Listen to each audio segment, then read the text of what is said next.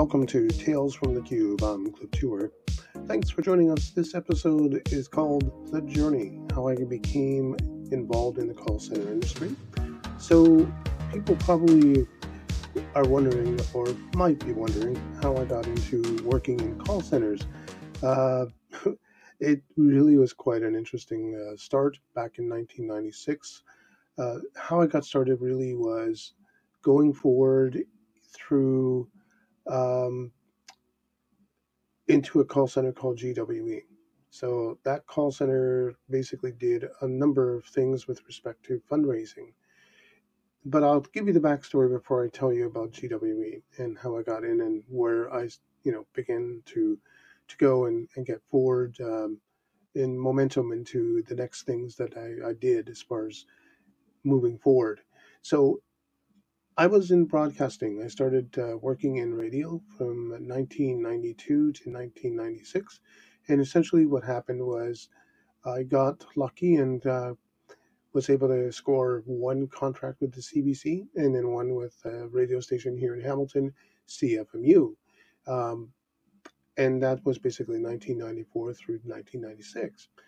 The call center industry, though, was going to be my next move after the end of my contract with CFMU. And I didn't know that at the time, of course, but I realized now that's where I was going to end up.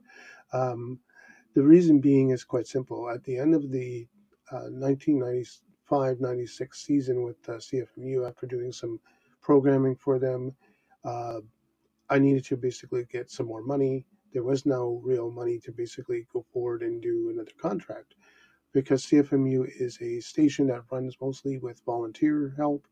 The idea here of being a paid employee and doing radio for pay, well, I would have to go into the commercial side, and most commercial radio stations just were not interested in hiring me. So at the end of the day, I realized, well, I got to do something else. I had dabbled in call centers back in the 80s. Actually, I was here in Hamilton from 1986 to 1996. And basically, what happened was, or actually more like 97, I should say. Yeah, 96, 97, yeah. Essentially, I had worked in a small call center in Eastgate Square, tried doing some survey work. Didn't quite go far, but that's the way it works. So I left that and I was doing other things. I was a security guard at the time. So jump forward into the 90s now, talking about radio broadcasting. At the end of my contract with CFMU, I handed over the show to another person. I said, run with it.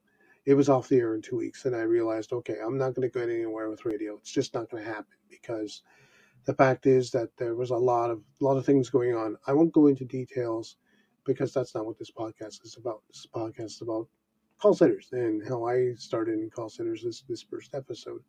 So I needed a job. So the first thing I did was look around and I found GWE. GWE basically is a call center, or was a call center. I don't know if they exist anymore. What they do is they do promotions for different charity events and different groups that are nonprofits, like Parents Resource Information on Drug Education or Old Timers Hockey. And the idea was to basically call people in three different categories. We called them taps, semi-taps, and cold calling or challenge lists. So the taps were the people who already donated. So basically, our top people who could get money out of people would call these people. Then you got the semi-taps, and basically a semi-tap is people who may have donated once or twice to a charity. There's information on their card that's more or less filled out. There's some blanks. We're calling them basically confirming the information and going forward and developing the lead into a sale. And then there's cold, and literally nothing. You might have just a name and a number, maybe an address, but that's about it. You're calling and you can see if you can fill out the card and basically go forward and do the next step, which is a sale, which is basically saying, hey, would you be interested in donating a couple of dollars to the charity? That's what I did. It was telemarketing. Basically, that's what I started out doing. And from there, things began to take off. I didn't stay long with this company. In fact, most of the companies up until the 2000s. I didn't stick around very long. They were mainly telemarketing gigs. I did some survey work. Um, but eventually I realized I want to get into something else here. And my sort of big break came when I was working for a company called, um, uh, I forget the name of the company now. They became Phonetics and, oh, they were Phonetics and Telecom. That's who they were. Phonetics and Telecom. I was with them for a bit. And I started out working as, again, a telemarketer. This was in the 90s. I was in Toronto at the time, and Phonetics was down in the core of the city. And what I did was I called people on behalf of Zellers. So called them, basically trying to get cards into hands. And what happened after that was really interesting. I got a chance to work with in a campaign that was AT&T, and I did inbound. Now we're cooking, we're starting to get into customer service. This was something I really wanted to do. So eventually I got lucky enough again to go into that and do that a little bit. And then I did some more telemarketing for other phone companies like TELUS and all the other phone companies across Canada. I was calling people trying to get them onto plans, and of course AT&T at the time, which was here in Canada for a while. That didn't quite work out, and then I did some more or less some survey work with the company. Making sure people were aware of a particular program and making sure they got their packages. I think it was for gas eating or something to that effect. And then I left Phonetics and wandered around and kept doing other things. And eventually, I got a really great customer service entry point with Indigo Books and Music. And with Indigo Books and Music, I was strictly inbound, and this was a fun job. It was about a year that I worked with them, and this was in the 2000s now.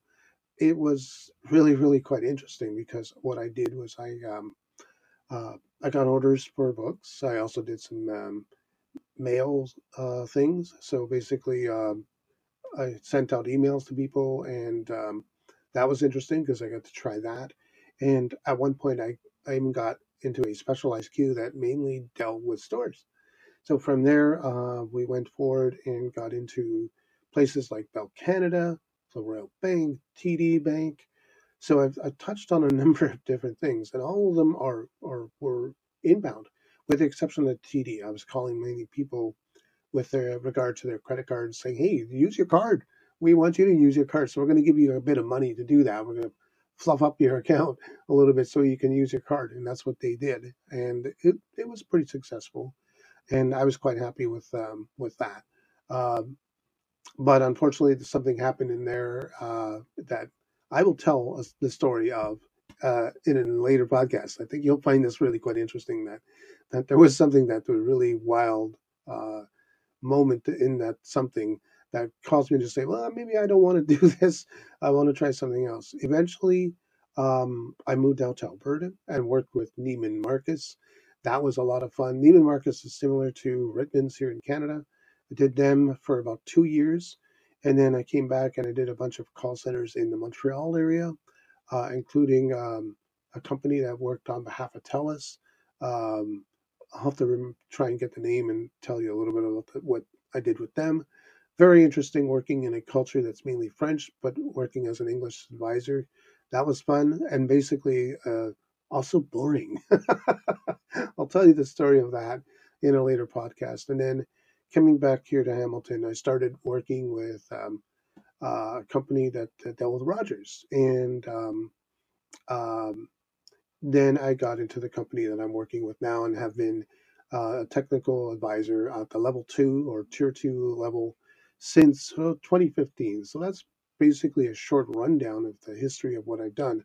Probably what I'm going to be doing is talking a little bit more in depth about each of those kinds of experiences um, and seeing about going a little more deeper into what it was really like to work as, say, for example, a telemarketer or a survey rep, doing surveys, and also, of course, doing inbound customer service and now technical support. It's really an interesting thing.